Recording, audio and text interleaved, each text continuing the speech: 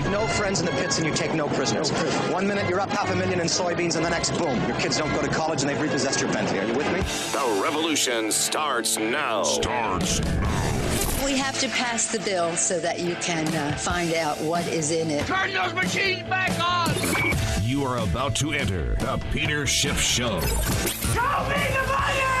If we lose freedom here, there's no place to escape to. This is the last stand on Earth. The Peter Schiff Show is on. Call in now. 855-4-SCHIFF. That's 855-472-4433. I don't know when they decided that they wanted to make a virtue out of selfishness. Your money, your stories, your freedom. The Peter Schiff Show. Good morning, everybody. This is Stefan Molyneux sitting in for the one and the only Peter Schiff. We've got a great show for you this morning. We have my brother from another mother, Stephan Kinsella, who is a patent attorney, founder and executive editor of Libertarian Papers, author of Against Intellectual Property. He's going to come in and tell us that the galactic clusterfuck known as Obamacare still fails any reasonable legal test. We're going to talk about patents and take a swing at the deceptive mirage of profit known as intellectual property. And we have time for callers later on in the show if you'd like to call in. I do a show basically which is philosophy, which means that I'm too lazy to limit my topics. So we can talk about anything that is on your mind and see if there are any valuable intellectual ideas which can be brought to bear on whatever challenges you're facing. So this morning, I thought, why not start with something mildly challenging and controversial? Ooh, yes, that sounds good to me. So, I'd like to talk a little bit about Nelson Mandela. Of course, he's in the news, and he's in the news because he died, and also because of the way that he lived. And I want to provide a little bit of a counterbalance to some of the hagiography, the veneration that is going on in the mainstream media. Not trying to say he's a terrible, bad, evil guy, but there's some things which are sort of conveniently left out of the narrative, which I think are worth talking about. I spent some time in South Africa. I'm certainly no expert, but I've had sort of direct experience of the country, and I think there are some things that you need to know. The general narrative, which I'll touch on very briefly, you know it, I'm sure like the back of your hand, is this noble freedom fighter struggled against apartheid, was jailed for 27 years, led his people to freedom, was the first elected, I guess, globally elected leader of South Africa in '94, and then left, which is unusual for African leaders, after only one term, which is, somewhat true. I mean, obviously he was in jail for 27 years, but a lot of people forget or don't know or have never been informed why he went to jail. Just as a general principle, it's usually a good idea to be skeptical of people who are venerated based on adjectives. He was noble, he was kind, he was humble, he was... Well, that's all nice, you know? I mean, and maybe he had a nice mustache at one time in his life. But we philosophers, we thinkers, like to look at the facts. We like to look at reason and evidence to evaluate people. And you'll see that there are precious few facts in the narrative of Nelson Mandela. So what are the facts? Well, in the early 60s, Nelson Mandela was the head of Umkhonto we Sizwe, which was the terrorist wing of the African National Congress and the South African Communist Party. Now, I know I'm speaking to a largely American audience, so the word communism is often accompanied with a robust spit to one side, like communism, which I think is perfectly valid and fair. Communism was a massive mental virus unleashed on the world that caused over 100 million deaths. It was far worse than Nazism. So when I hear that somebody is a communist, to me that's like Nazism on steroids in terms of death count and destruction to humanity. And he was committed communist. He wrote, when he was young, a treatise, How to Be a Good Communist, and that is something he denied during his life. Now it's been revealed that he was, in fact, a communist, member of the Communist Party. And so that automatically makes him troubling to a pretty large degree, in my mind, and I think in the minds of anybody who knows what communism has done to the human race throughout history. Why was he put in prison? He was not a prisoner of conscience.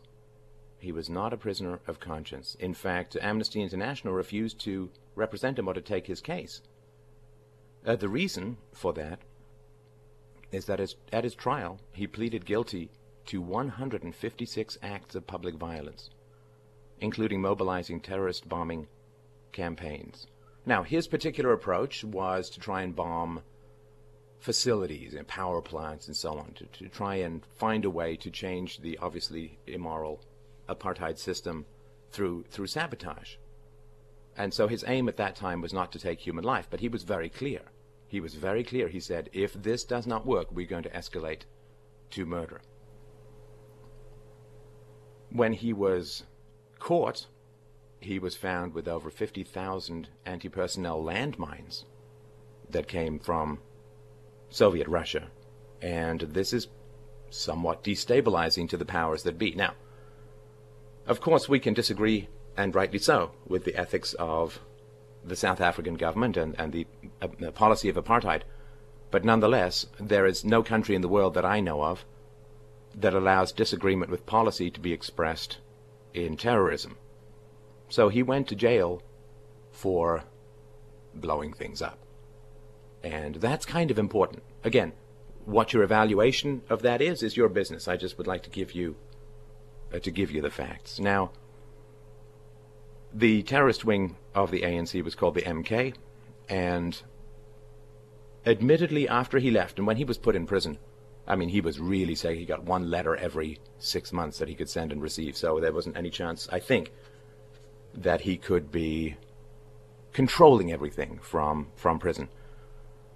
But what he founded and what he ran, this MK group, went on to plant bombs in public places, including the Johannesburg railway station, shopping complexes, 23rd December 1985, right before Christmas, Pick and Pay shopping complex, magistrates court, you name it. And the victims were men, women, and children. Now, if you have a disagreement, and there are many that we can have with the powers that be, surely blowing up children is not any rational or moral way to express those disagreements. And this is what went on with the group that he founded. He was not in charge of it at this time, but to my knowledge, he did not condemn the group afterwards. He was offered release from jail. President Botha came down to talk to him and said, if you renounce violence, and at this time, I mean, the violence of his group was extraordinary. He said, if you renounce violence, we will let you out of prison. And Mandela would not do that, would not renounce violence. And naturally, if you have somebody who's blown up a lot of things, and I don't know about the death count of the bombings that occurred while he was in charge, I haven't been able to find out that information, but certainly the group that he founded went on to blow up a lot of people.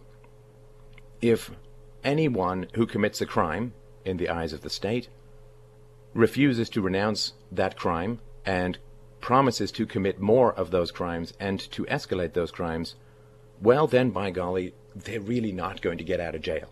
You know, you go for parole and you say, yep, I'm going to go out and kill more people if I have to, and I'm not going to renounce violence as the way of getting things done, then you're just not going to be let out of prison.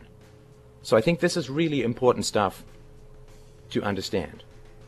Now, we can look at apartheid. Of course, it was an immoral system, but it was tragically common at that time. It wasn't only South Africa that had apartheid starting in 1948 and onwards. It ended in the early 90s.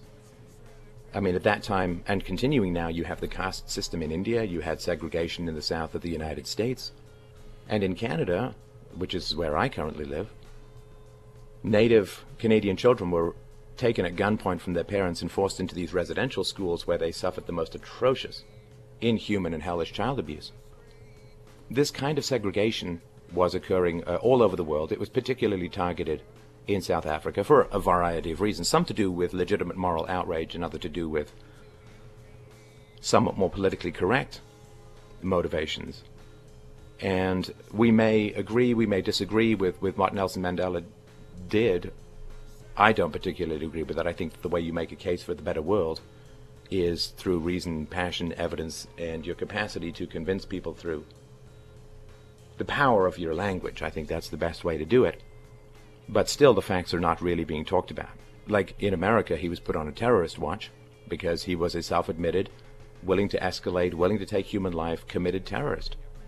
I mean, by any international definition, the terrorism is the use of violence to achieve political ends, and he was, by that definition, a terrorist. Again, you may quibble with the definition, but those are the facts.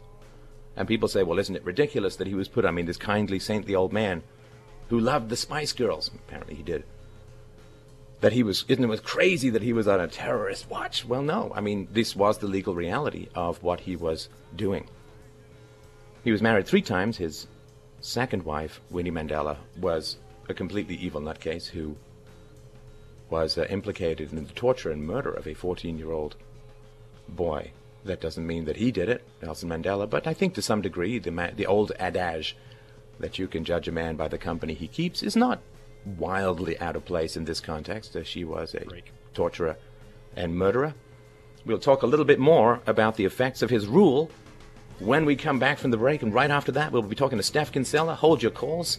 We'd love to talk to you soon. This is Stefan Molyneux for the Peter Schiff Show.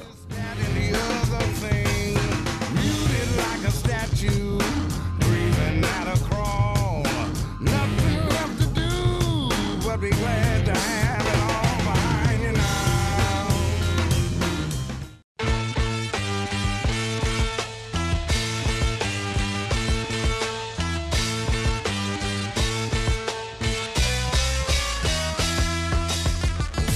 Since the Peter Schiff Show was last on the air, the national debt added another $7.89 million. Luckily, Peter's intelligence is growing twice as fast. That's incredible. Welcome back to your source of sanity in an insane world. It's the Peter Schiff Show. Good morning. Stefan Molyneux in for Peter Schiff. We are talking about the after effects of Nelson Mandela's rule in Africa. Now, I am a fact-based, reason-based life form, so I enjoy a good, tasty adjective salad as much as the next guy. And it's really great to hear just how nice and wonderful and warm a fellow he was. But if you sort of pierce through the veil, you go outside the cave and you look at the actual facts, then there are a few things to be a little bit concerned about with Nelson Mandela and his one-term rule in South Africa. So right now, tragically, I mean, apartheid was a monstrous and evil system. Right now, 60% of South Africans feel that the country was better run under apartheid, with both blacks and whites rating the current government less trustworthy, more corrupt, less able to enforce the law, and less able to deliver government services than its predecessor. Transparency International released a 2013 Global Corruption Barometer report found South Africa to be among the most corrupt countries in the world. 83% of South Africans believe that the police force is corrupt. I believe that the remaining 17% are in the police force. And 36% admit to paying at least one bribe to the police. 2010 Medical Research Foundation survey found that more than 37% of South African men have admitted to raping at least one woman. 7% said they had participated in gang rape. Every day, imagine waking up to this, every day in South Africa there are 59 murders, reported murders, and we can't imagine what the actual number is, 145 rapes, 752 serious assaults. A new crime wave is the rape of babies. Why? Because some of the witch doctors, some of the local shamans, are telling people that the cure for AIDS is having sex with a virgin, and 12% of South Africa's population is HIV positive, but President Mbeki says that HIV cannot cause AIDS. In response to the growing violence, South Africa's Minister of Safety and Security says, we can't police this. There's nothing more we can do. South Africa's currency, the rand, has fallen about 70% since the African National Congress came to power in 1994. Emigration from South Africa is now at the highest level ever.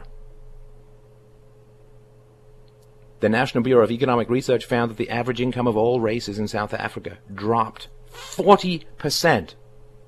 Not 14, 40% between 1995 and 2000, a year after Mandela came into power. 5 years later, 40% drop. Well, one thing you may have noticed is that when communists get into power, international business tends to leave, because there is, as was predicted and as was he said he was going to do, there was a wave of nationalizations, and which is obviously basically government theft, of a wide variety of industries, nationalized banks, nationalized resource corporations, and so on. The UN 2006 Human Development Report found that over the last 3 decades, Africa has had a virtual reversal of human development. South Africa has dropped 38 places on the Human Development Index since 1994. The country of the world's first heart transplant, which actually occurred in 1967, is now the rape and murder capital of the world. The rape and murder capital of the world. In the decades prior to the official policy of apartheid, 1948, the average life expectancy of African South Africans was only 38 years. A 38-year life expectancy, which is, frankly, medieval. During the last decade of apartheid, the average life expectancy of African South Africans had risen from 38 years to 64 years, which was on a par with Europe's average life expectancy. Now they still had infant mortality that was higher and so on. But that's astonishing. If you look at some of the other countries, China and India have lifted millions of people out of poverty over the past 20 years. Nigeria has pushed 71 million people below the poverty line. A UN report said that Africa was the only continent where poverty had increased over the past 20 years. South Africa's Human Development Index figure was much higher in 1995, after nearly 50 years of apartheid, than it was in 2010, after 16 years of ANC rule, and the trend continues downward. This is a human-engineered socialist catastrophe. It is astonishing how often we seem to need to learn these lessons. Being a white farmer in South Africa is actually the most dangerous occupation in the world. The murder rate is 99 per 100,000. The murder rate in Africa is 20 times, South Africa is 20 times the murder rate of Canada, 27 times the rate in the United Kingdom, and more than 30 times the rate in Australia or New Zealand. South Africa's murder rate is almost twice as high as Rwanda, not company you want to be keeping statistically, Chad, Sierra Leone, and Zimbabwe. So when socialists get into power, human misery explodes. This is the lesson we need to keep learning, and this is what we need to remember when the world sees the largest funeral since Churchill, with Nelson Mandela, that we must look at the facts of the legacy and not the intentions, and not the kindly smile and not the adjectives. We must pierce through to get to the facts of what the man did and the misery that his policies have engendered, and it will probably be another generation or two, as it was in the Raj after Gandhi, that they will be going with their socialist hell before they finally realize that the free market, freedom, economic opportunity, the freedom to trade, the freedom to invest, the freedom to save, stable currency, all the magic of the free market will come to them. But there is a lot of misery before that. So we can only hope to continue to talk to everyone in the world about the power and value and productivity of the free market, and remind them that communism and socialism always leads to the same ash heap, to the same murders, to the same disasters.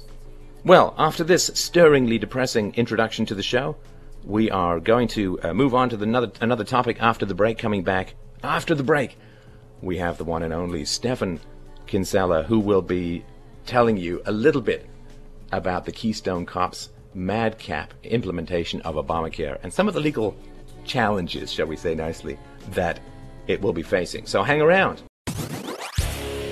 We now return to the Peter Schiff Show. Call in now, 855-4-SCHIFF. That's 855-472-4433. Red Radio, the Peter Schiff Show.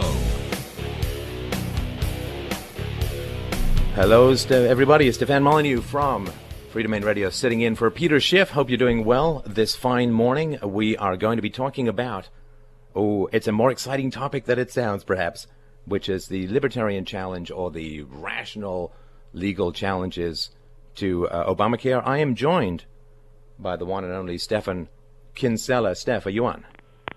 Hey, Steph, how you doing? I'm doing well. How are you doing? I'm doing wonderful. Glad to be here.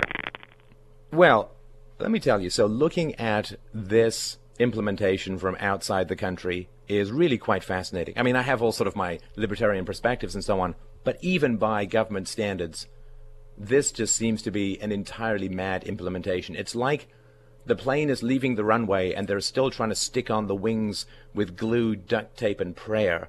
So what is going on, and why can we expect some significant legal challenges to the implementation of Obamacare?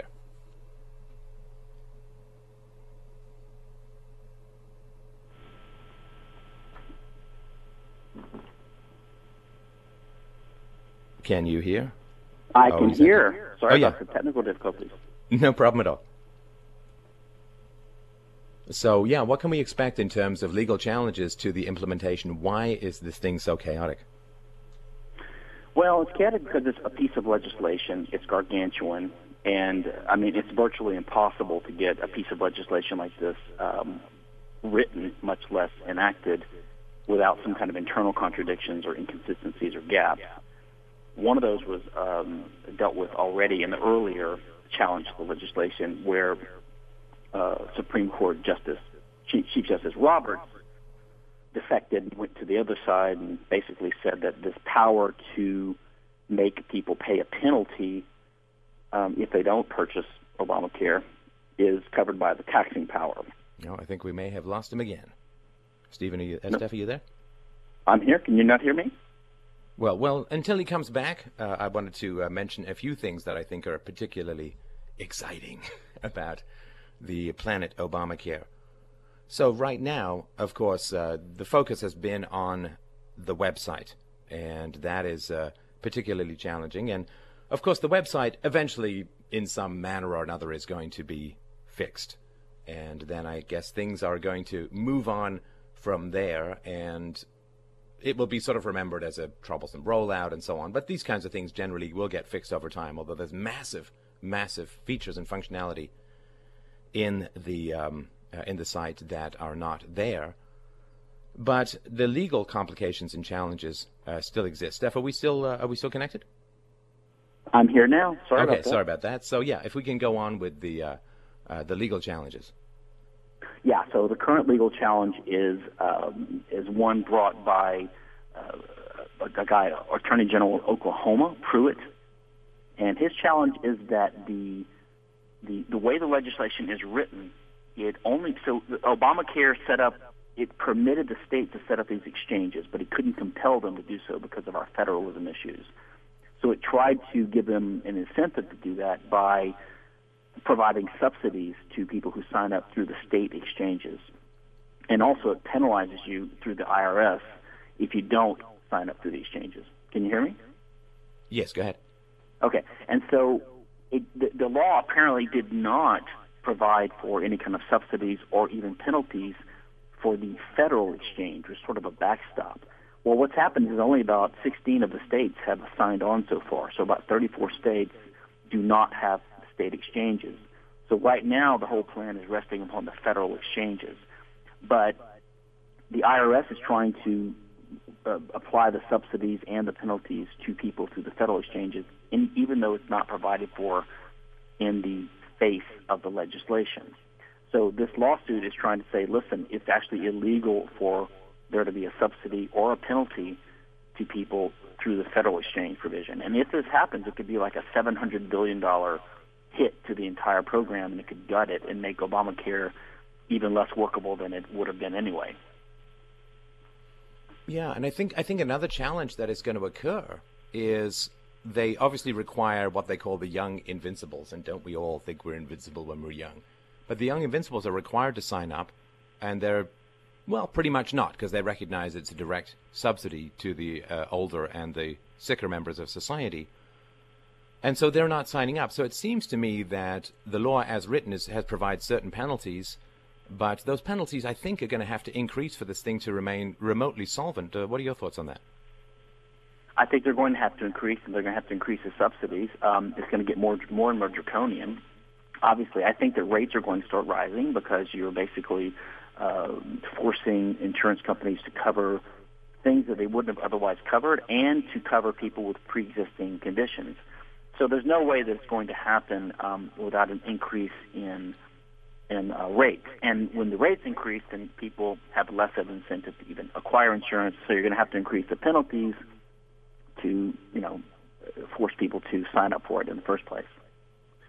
Right, and those are two sides of the same coin. I mean, insurance in its most essential form has to be a gamble. It has to be a gamble. You cannot buy fire insurance for your house when it is currently on fire. The whole point is you have to have the veil of ignorance. You have to not know what is going to happen in order for insurance to work. So the idea that you can wait until you get sick to buy insurance is why now everyone has to be forced to buy it. It's one of these classic situations where one set of government rules creates distortions in what's left of the market, requiring yet another set, yet another set, yet another set of government rules. The moment you say to people, you can apply for health insurance when you're sick, a lot of people will simply wait till they get sick and then apply for insurance, which means that insurance costs go sky high. So you then have to start forcing people to join these exchanges simply because you have these coverings. What do you think of that?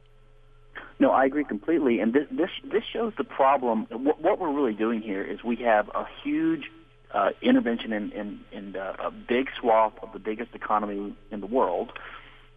And it's being done totally by legislated law, right, which is an arbitrary set of laws, which is why we have the dispute over it. No one really knows exactly what these words mean. It shows the pitfalls of the very idea of making law by legislation. So, you and I can discuss forever how would the Supreme Court rule, how would they interpret this provision of this huge, 100-page statute, the Affordable Care Act or Obamacare. But the only question is one of grammar, really, or interpretation. What does the word mean? It has nothing to do with justice. We think of courts as doing justice, trying to find the right solution to a dispute between people, trying to do the right thing, trying to have the fair result. So the courts in the old days were conceived of as trying to do justice, trying to award the right, find the right result. Courts now don't try to do justice. They just try to interpret words written by congressmen. So it's really just one of lexicography and then a battle over these kinds of issues. So when you have that, there's no way you're going to have a just result. You're just going to have some final result of the way words written on paper by a bunch of politicians are going to be interpreted for the time being. Right, which leads you to all of the problems of unpredictability and randomness and so on. And I think this comes out of a fundamental shift in the law, which is, I would argue, sort of occurred over the past couple of generations. Before the sort of rise of the welfare state and the nanny state and the welfare warfare state and so on, you basically had a state that sat around and waited for a complaint. Hey, some guy cheated me in a contract, or some guy stole my bike, or some guy dinged my horse and buggy, or something like that. The government basically sat around, the law system sat around passively waiting for a complaint, and then it would attempt to resolve its complaint according to sort of common law traditions and hopefully clear interpretation of legalese in contracts and so on. But it was kind of passive. Now you have these massive proactive social engineering topics. We're going to end poverty among the old. We're going to make the sick well again, and we're going to go forward, stride forward, and go in like the Borg, like all of these infinite tentacles of language, and we're going to make the world a better place. The government has become massively proactive, and it seems to me that the law as a reactive thing is small, compact, and easy to understand, something that you can fit into your pocket. But the law as a proactive, massive social engineering behemoth seems to be something that can grow literally without limit. Yeah, I think what's happened is the state, as it takes over institutions that are natural and they have their own justification because they serve a purpose in civil society, and the state gradually takes them over and co-opts them for their own purpose, like roads and transportation and education and law. And, the things that the government takes over, the state takes over. In fact, the state has taken over the government itself, the governing institutions of society. And they take them over so that over time, people identify these institutions with the state. So, for example, if you mention a road now, most people imagine a road built by the state. And some of them have trouble even imagining non-state built roads. Of course, the state did not come up with roads. And the same thing with law. And the government borrows the prestige of these things. So law had prestige and value in the eyes of the people because it was customary, it was traditional, it arose from voluntary interactions and a private attempt to solve disputes. And when the government takes this over and infiltrates it and makes it institutionalized, starts passing laws and legislation, gradually corrupting the natural private body of law with all these artificial rules passed by congressmen and regulatory agencies and the edicts of executives like the president, they're basically borrowing the prestige of the way law used to work. But over time, it becomes apparent to the people that these laws are not just. I don't think most people now think they're doing something immoral if they fail to do exactly the right thing on an income tax return, or if they break a speeding law or some other arbitrary immigration type law. They try to comply with it because there's a threat there, but the connection between morality and law is gradually being lost because the government is exercising more and more naked power under the false label of what used to be called law.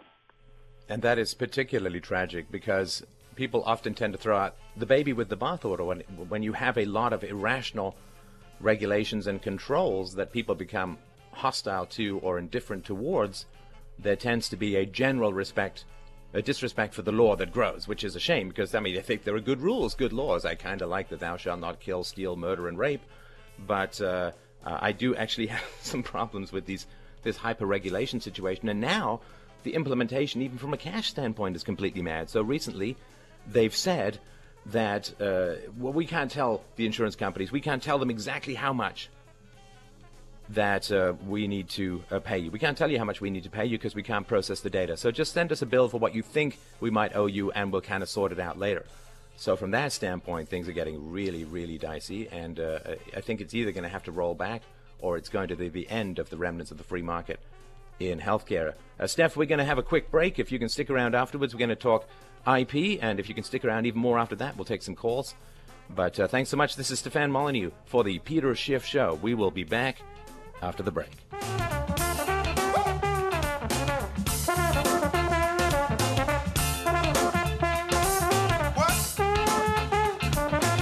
The Peter Schiff Show.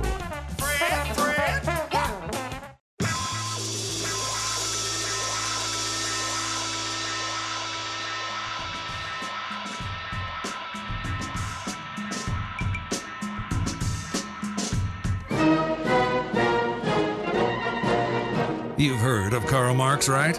Well, now, meet his worst nightmare. This is the Peter Schiff Show.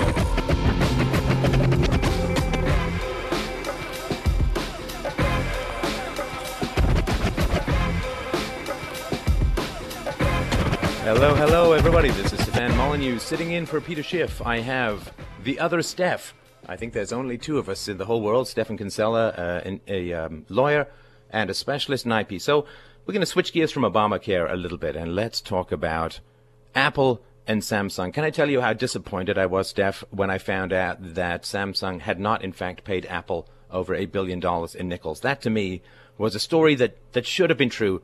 Tragically, it wasn't. But what is going on with these two companies, and what are some alternatives to patent trolls, patent wars, and all of the, makes lawyers rich, makes entrepreneurs cry, and makes consumers poorer? What's going on with these two companies? What lessons can we learn, and what are some options that we can have instead of the current system?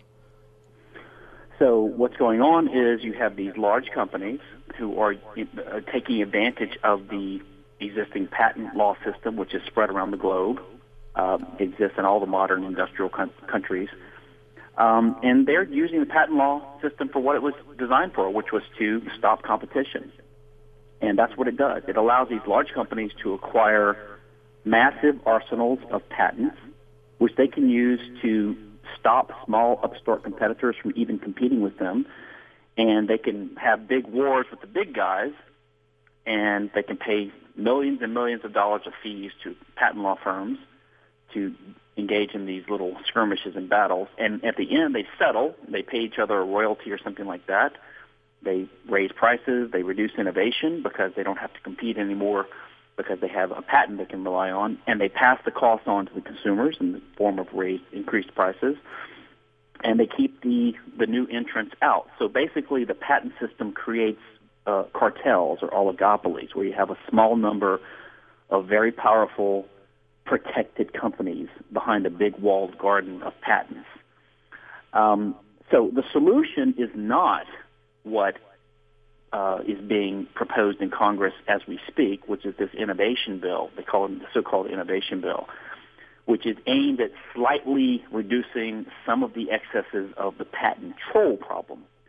Now, the Apple, Samsung, the smartphone patent wars problem is got almost nothing to do with patent trolls, because most of the players that are suing each other are actually making smartphones. They're actually just trying to protect their own turf.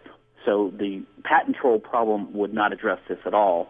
The patent troll problem is just someone who has a patent on a product they don't make or manufacture, and they just go out and they try to collect a little toll from people to keep making this. They sue them to get a little piece of the action. Actually, patent trolls, in my view, are not as harmful as the Apple, et cetera, players, because these guys want to prevent competition and kill off their big competitors if they can. Patent trolls just want a little, they're like the mafia. They just want a little taste. They're actually a lot less damaging. The current pending legislation is so minor, and yet the patent industry is fighting it so hard, it shows that the prospect of real patent reform is almost zero. The real solution is to just go around the patent system by using 3D printing and encryption and just cheating and piracy. That's really the only way to get around it, to ignore the state and to find a way to get around the state. The current bill will only make it slightly harder for so-called trolls to initiate lawsuits in some cases. An analogy would be to the current marijuana, cocaine, drug war that we have in the U.S., a law saying that if you're convicted of a cocaine or a marijuana offense, we're going to give you a nice Sealy Posturepedic pillow to sleep on in the jail cell. That's basically what this law would do in the patent term. It would do almost nothing to solve the real problem of patents. Now, most people think when you talk about patents and you say, well, maybe we could find some way around patents, and there was, of course, a rich, I love classical music. We actually would not have our classical music tradition if we'd had copyrights and patents back in the day when people were freely adapting other people's music and so on. And we know that actually quite factually, because countries where there was no copyright and patent law had by far the greatest proliferation of musicians and have provided really the canon of Western classical musical tradition. But when you say about, well, maybe we could have a life without patents, and of course people immediately say, like they think if the government doesn't build the roads, we're all just going to fall into deep trenches in the ground. And people say, well, then there'll be no innovation. How are people going to get paid for their intellectual achievements and inventions and so on? Why would people invest in anything if they couldn't monopolize the products and so on? And I know you've talked about responses to these objections, and what would you say to people who would raise that? I mean, some of the typical examples that they have raised in the past and they raise now, like Tang is a good example. They'll say that NASA and all the billions that the United States invested in the space program, people will say, what did we get out of it? And they'll say, well, we developed Tang for the astronauts to drink in outer space, some kind of sugary powdered orange drink, It's just ridiculous. Or even more substantial innovations, of course, they're not counting the cost of the money that went into that innovation. Could have been spent in the private economy if it had not been taxed away from its owners. Could have been spent on either consumer goods or development or business innovation or other things. So you can never tell what innovation you've lost because of the taxing power of the state and the regulatory power of the state.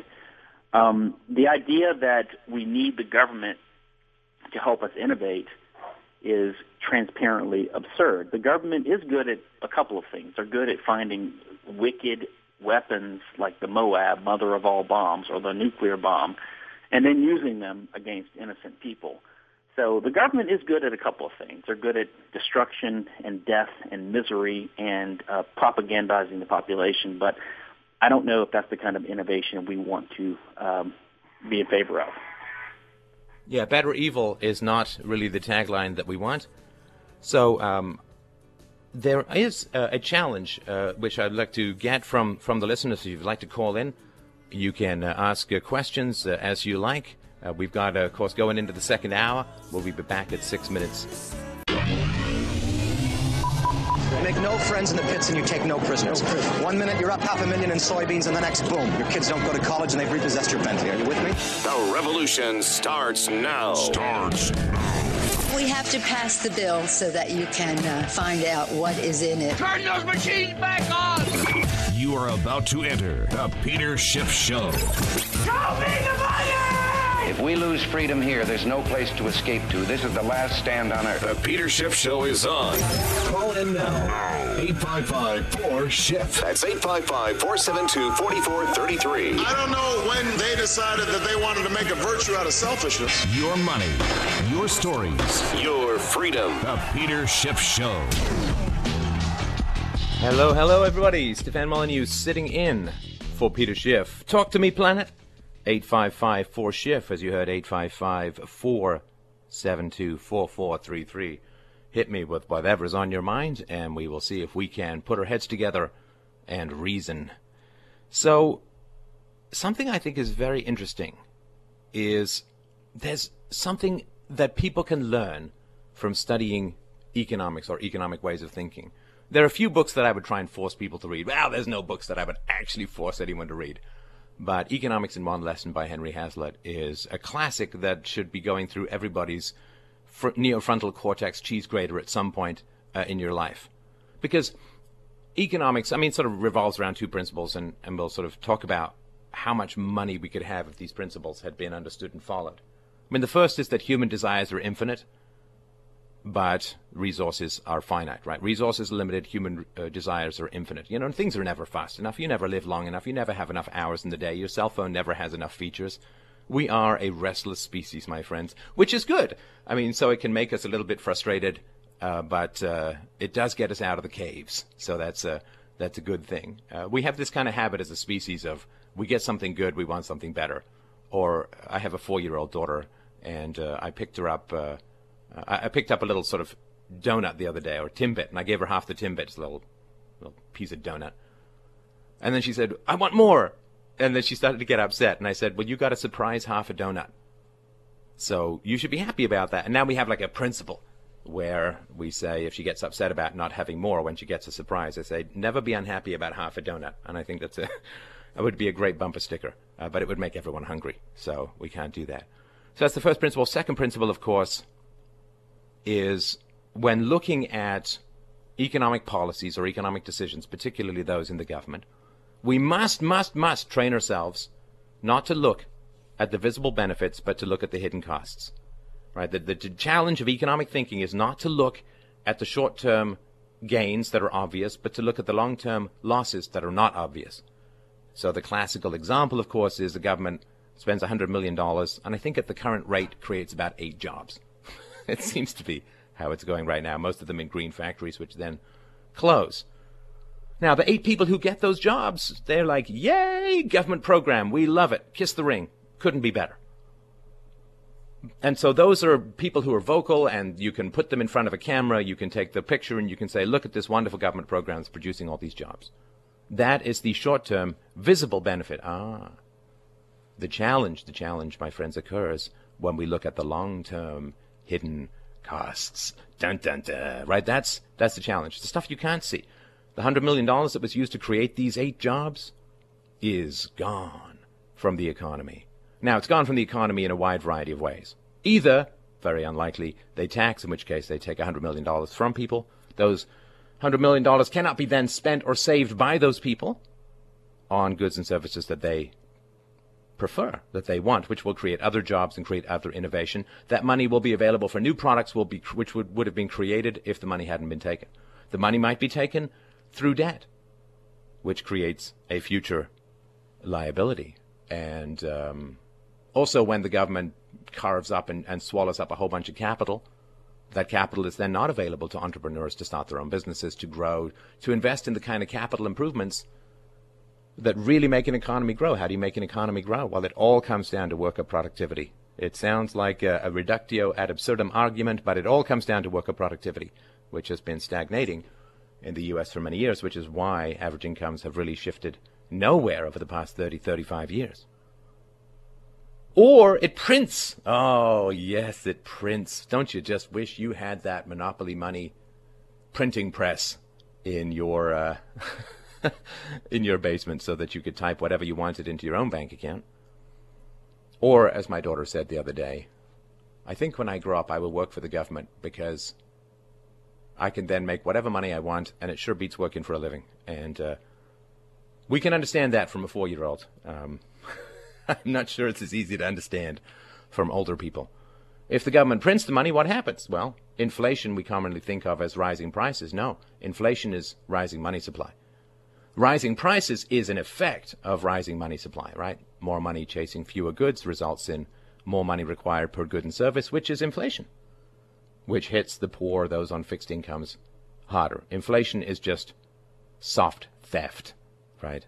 It is a poisoning rather than a stabbing. So let's look at a couple of hidden costs. Let's look at one. I want to get one because I read the statistic and it blew my mind. So let's look at this. In a research paper that appears in the June 2013 issue of the Journal of Economic Growth, now with pullouts, titled Federal Regulation and Aggregate Economic Growth, economists John Dawson, Appalachian State University, and John Cedar, North Carolina State University, examine the relationship between the growth in regulations, measured by the pages of federal regulations, since 1949, and economic performance measured by real gross domestic product growth. Just by the by, brief, annoying footnote. GDP is one of these annoying things where, someone gets sick and pays to get better. That is increased GDP. Somebody breaks a window, pays to replace it. That's increased GDP. Crime goes up. People take defensive measures, buying stuff. Alarm systems, dogs, you name it. So I have a problem with the metric as a whole, but let's just take it at face value. Fine, right? So here's part of the conclusion that they came up with. Federal regulations added over the past 50 years have reduced real output growth by about 2 percentage points on average annually between the period 1949 to 2005. Now, if you remember 1949, it was not an apocalyptic Mel Gibson alcohol-fueled wasteland, pretty much a functional society. That reduction in growth rate has led to an accumulated reduction in GDP of about $38.8 trillion as of the end of 2011. That is, the GDP, gross domestic product, of the United States at the end of 2011 would have been $53.9 trillion instead of $15.1 trillion if regulations had remained at the 1949 level. Isn't that astounding? It would be more than 3 times higher. Now, average wages, average income in the U.S., roughly 25, 26K, which means we're talking over $100,000 that the average income would be in real dollars if government regulations had remained at 1949 levels. Again, not an apocalyptic wasteland, not a war of all against all, no aliens invading, no dogs living with cats.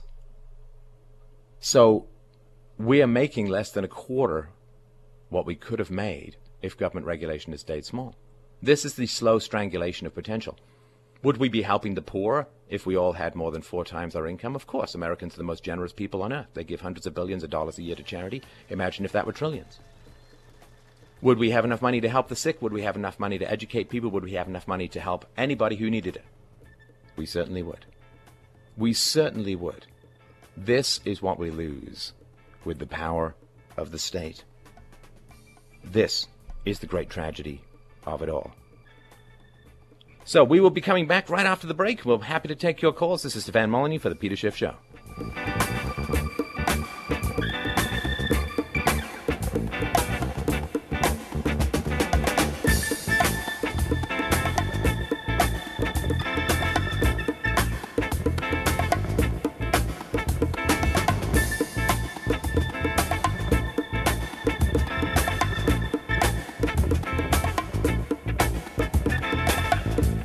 The Peter Schiff Show.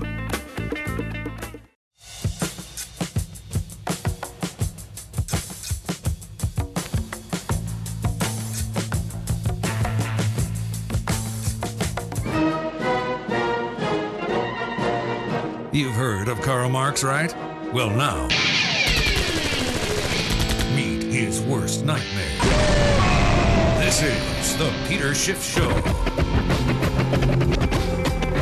Hi, everybody. This is Stefan Molyneux sitting in for Peter Schiff. And please feel free to call 855-4-SCHIFF, 855-472-4433. We do have a caller.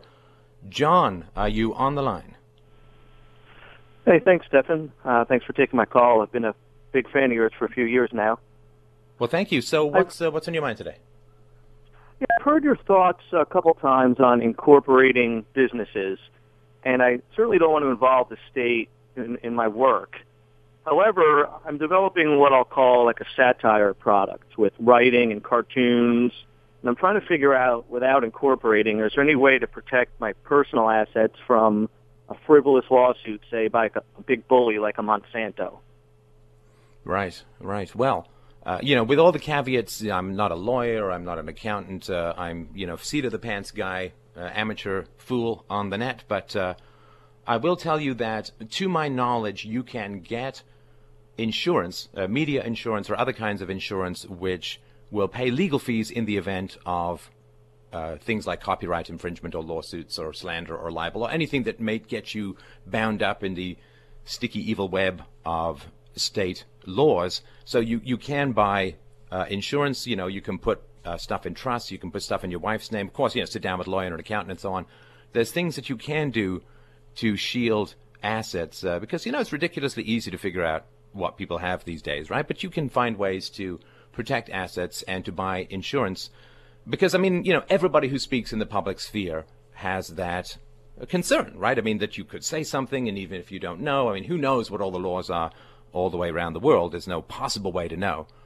So incorporation, as you know, is a legal shield, a legal fiction, really. And people associate corporations with the free market, and really nothing could be further from the truth. Corporations are a legal shield invented to generally benefit the rich, insofar as when the corporation makes money, you can take the money out. When the corporation loses money, you don't have to put any money back in. And it is a way of keeping people at the top of corporations, usually, free from negative repercussions of what the corporation does. Now, it's true, sometimes you can pierce that veil, and sometimes people get dinged. But, 2,500 protesters at the Wall Street protests got arrested, and 0 bankers for some of the most egregious and theft-ridden frauds in the history of the human race in the recent crisis, where there was robo-signing, there was false declarations put forward, there were politically motivated credit ratings that were given by various credit rating agencies, all kinds of terrible stuff that happened. And, when people say, well, they had to pay a fine of $100 million, and somehow you think that's coming out of the pockets of the people in charge. Usually not. The costs are passed along to consumers. People don't get as many raises. You don't hire as many people. But it is a great legal shield. But it is the way that you have to do business these days. We were talking a little bit earlier about Apple and Samsung. Well, actually, Apple and Microsoft themselves didn't care about patents really that much until they started getting hit with all these patent trolls, and then they ended up having to sort of get involved. This is how you have to do business in the current environment. Does that help at all? Yeah, I think so. I haven't heard the sort of an insurance option, so that could be a possibility. But I might wind up just incorporating as well, so I'm just kind of weighing the options now. Thanks. Oh, you're very welcome. And this mistaking of corporations for the free market is really interesting. Do you know, way back in the day, not my day, even before my day, actually, no, my audience is generally younger, but I think this audience is a tad more time robust, I guess we could say. But way back in the day, if you were in charge of a financial company and something went badly, you ended up being personally liable, and that's when they were very careful with their money. Now, not so much. So, Joe, calling from Belgium, where they've had no parliament for over 2 years. Joe, are you on the line? I am on the line. It's Joel, actually. Oh, Joel. Okay, good. That sounded a little bit less not Belgish. Yeah. So what's on your mind? I'm sorry? What's on your mind? Okay, my question is, the initial goal of patents is, and consequence is that it blocks competition, it prevents innovation, and it does nothing else than give someone a monopoly. At the same time, if someone invents a product, we know that he invests his time, money, and labor in order to invent something new.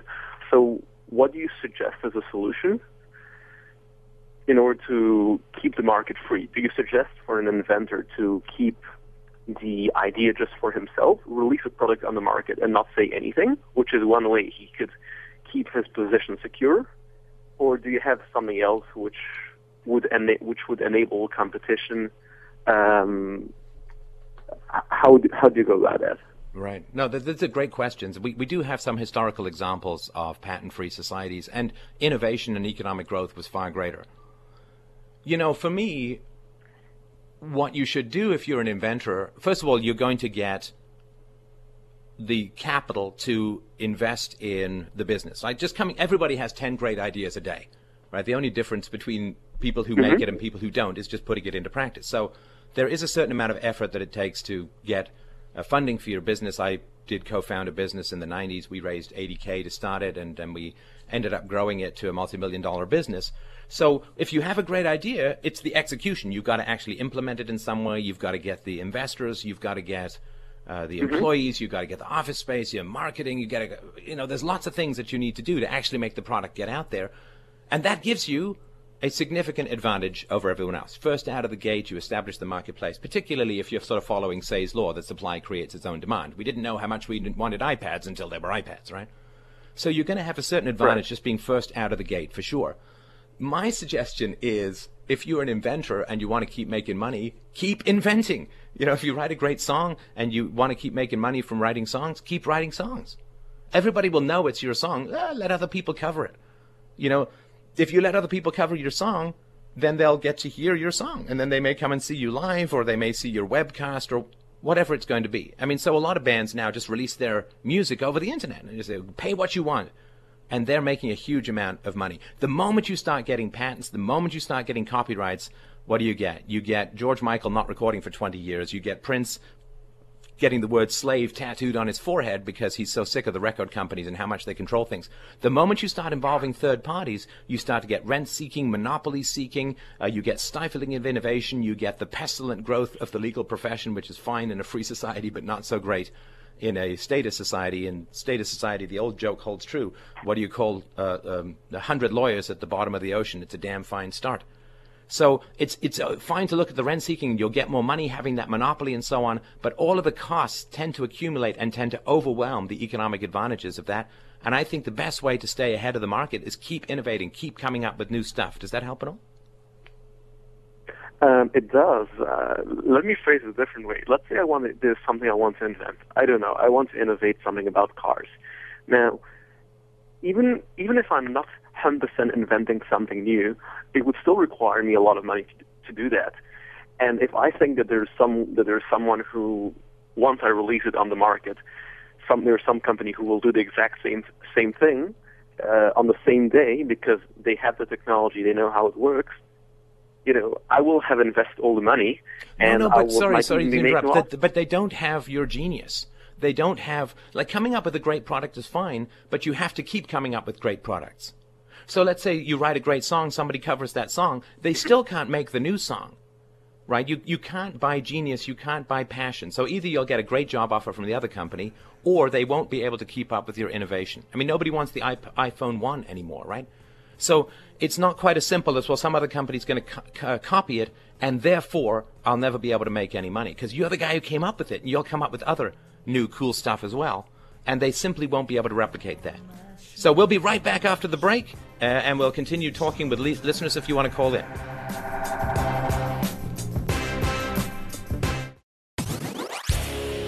We now return to the Peter Schiff Show. Call in now, 855-4-SCHIFF. That's 855-472-4433. Rebel Radio, the Peter Schiff Show. Hi, everybody. Stefan Molyneux sitting in for Peter Schiff, who I believe is attempting to break his way into a Spice Girls reunion as we speak. Hope you're doing very well. We are happy to chat with listeners through the duration of the show, or I can return to my nonsensical ramblings. I would suggest calling in. That's the way to go. 855-472-4433. Miles, are you on the line? Or are you miming? Are you on? Yeah, can you hear me? Yeah, go ahead, man. What's up? How are you doing, man? I just have a couple quick questions. first is, are you going to be on the Joe Rogan Experience again? And if you are, will you be talking about Bitcoin? Well, first of all, you don't go on the Joe Rogan Experience. You submit to the Joe Rogan Experience. For those who don't know, Joe Rogan is he's got, I think, about the biggest podcast in the world. He was the host of Fear Factor. He's an announcer for mixed martial arts fights, and he is an incredibly funny comedian. I was on a show recently, which was basically sitting in his hotel room for 3 hours, chatting about whatever came into our minds, which was really enjoyable. Actually went to #1 on iTunes. Can I tell you, as a software entrepreneur, if you'd ever told me I was going to #1 on podcasts and iTunes, I just never would have believed you. But that's only because I'd listen to myself do karaoke. Couldn't imagine anywhere I'd be anywhere near #1 on iTunes. But yeah, he's a fantastic guy. I really, really enjoyed the conversation. I think that people found it valuable on many levels. And, it's his show. I'm happy to chat about whatever, he comes up with, and we'll talk back and forth.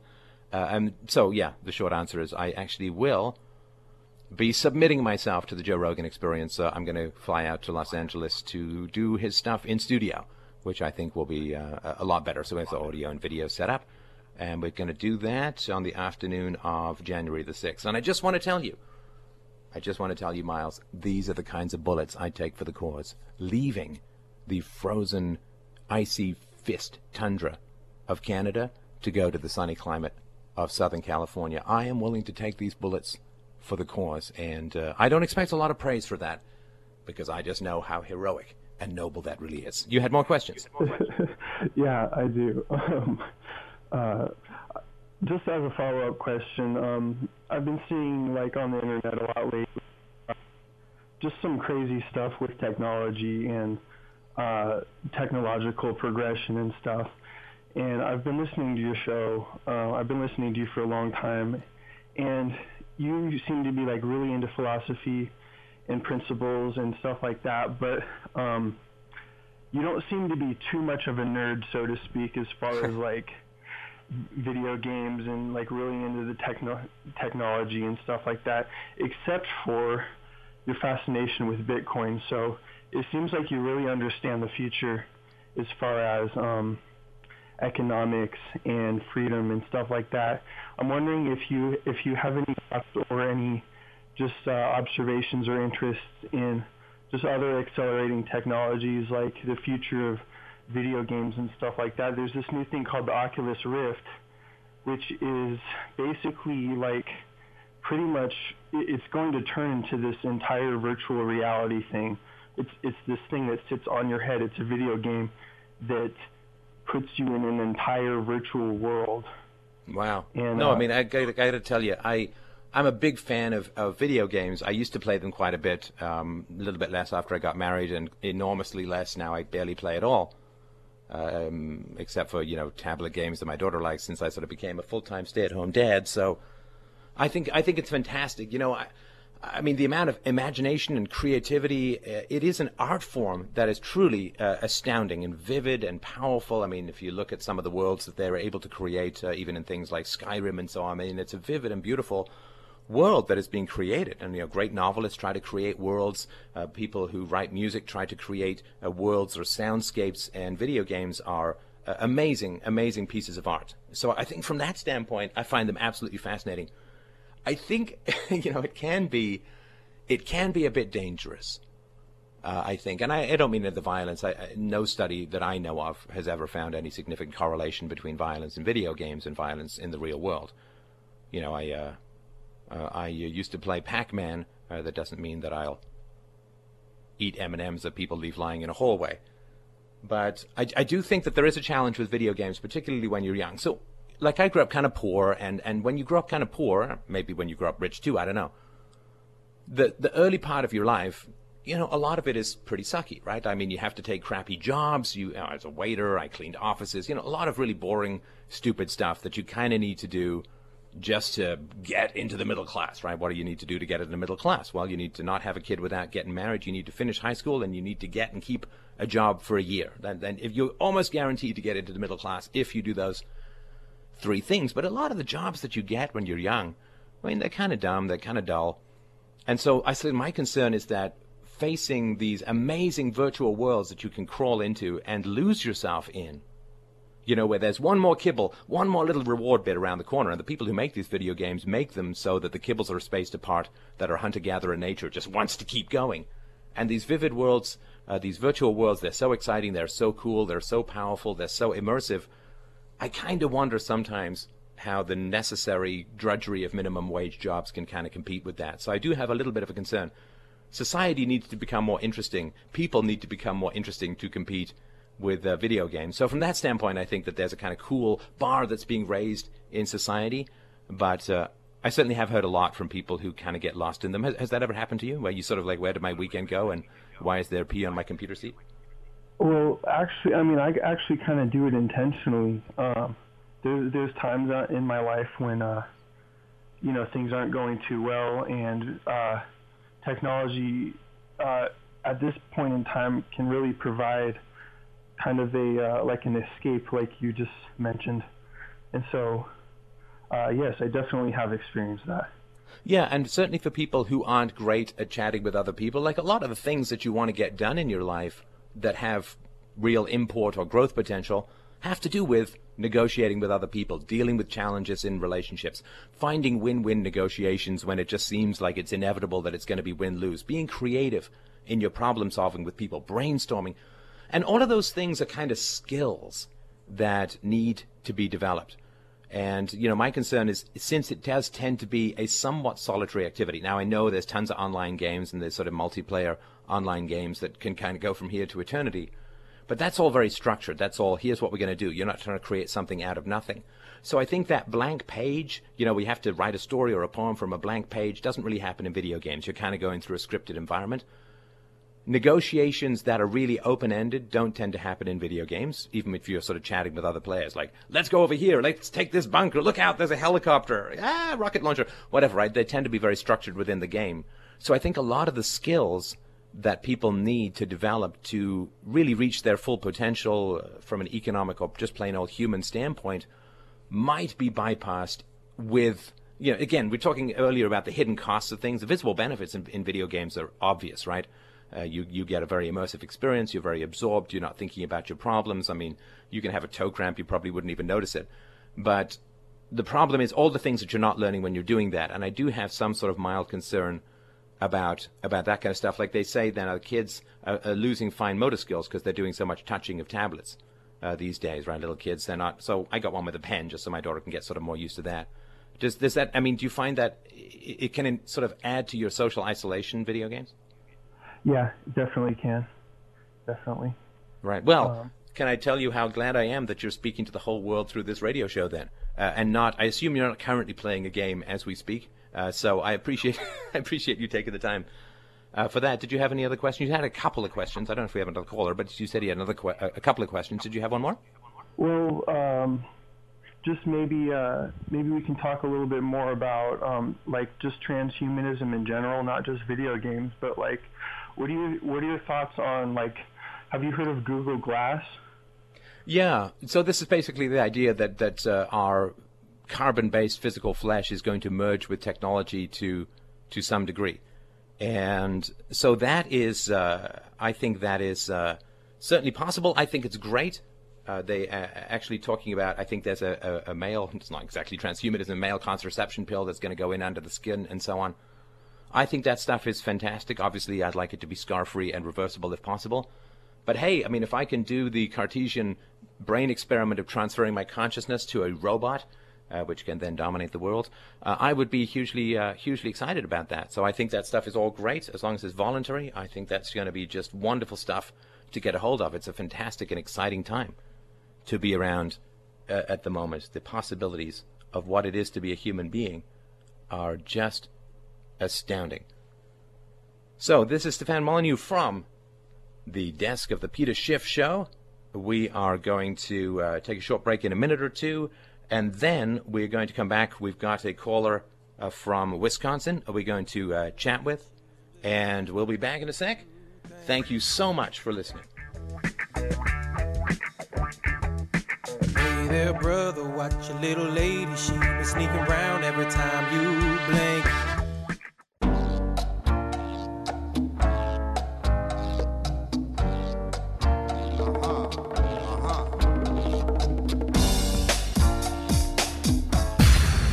President Obama, Madam Pelosi, and all of the socialist econ professors across America. We're sorry. We're sorry. Peter Schiff is back on the air. Hello, everybody. Stefan Molyneux sitting in for Peter Schiff. My goodness, it is the last segment. Oh, I'm going to cry. It just flies so much. Thanks to all the callers for calling in. Just wanted to mention I will be back tomorrow and Thursday. Tomorrow, very excited to bring you Dr. Peter Boghossian, who is a professor of philosophy, and we're going to be talking about some very cool analytical tricks that you can use to win friends, influence people, and I think bed women. That's what he was promising. We will call him out on that tomorrow. On Thursday, I have Max Gausen and Gerald Celente, two fantastic economic thinkers. It's going to be optimism versus pessimism, the cage match. We're going to see who comes out alive. One of them is wildly pessimistic, and the other one, his name is Mark. So, we have one more caller for the show today. Thank you for your patience for waiting to chat. And we got Jonathan. Are you on the line? Yes, sir. How you doing? I'm doing all right. How are you doing? I'm well. What's on your mind, brother? All right. Well, I'm going to run down the situation real quick. I've been I moved away from my family 3 years ago down to Georgia, and I've been doing my own thing down there. But my mom got cervical cancer last month and ended up passing away last month also. And she owned a group home, which she ran out of her house, and I've been kind of putting the steps in order to take that over and to operate that. But I've been dealing with the moral questions of the obvious questions of receiving taxpayer money for that. So I'm kind of wondering what your thoughts are on that. Yeah, first of all, I'm incredibly sorry to hear about your mom. That's that's sudden even for cancer, so I'm very sorry about that. Thank you. Now, the ethics of taking government money. Well, first of all, the government has no money, as you know, right? So you can't take something from someone if they don't actually already own it. The government is almost always in moral possession of stolen goods. So I think that's sort of the first consideration. The anarcho-capitalist economist Murray Rothbard had a fairly good argument, I think, which is to say that you can be paid by the government if the service that you're providing would also be provided in the free market. And there's no doubt in my mind that a group home would be necessary in a free society, in a free market. So from that standpoint, I think it's fine. You know, I always am sort of concerned when I hear people worrying about the morality of receiving government money. And I'm not talking about people who could work and end up on welfare. I mean, I think there's just an aesthetics of life situation, like just don't do that because it's just going to make you unhappy in the long run.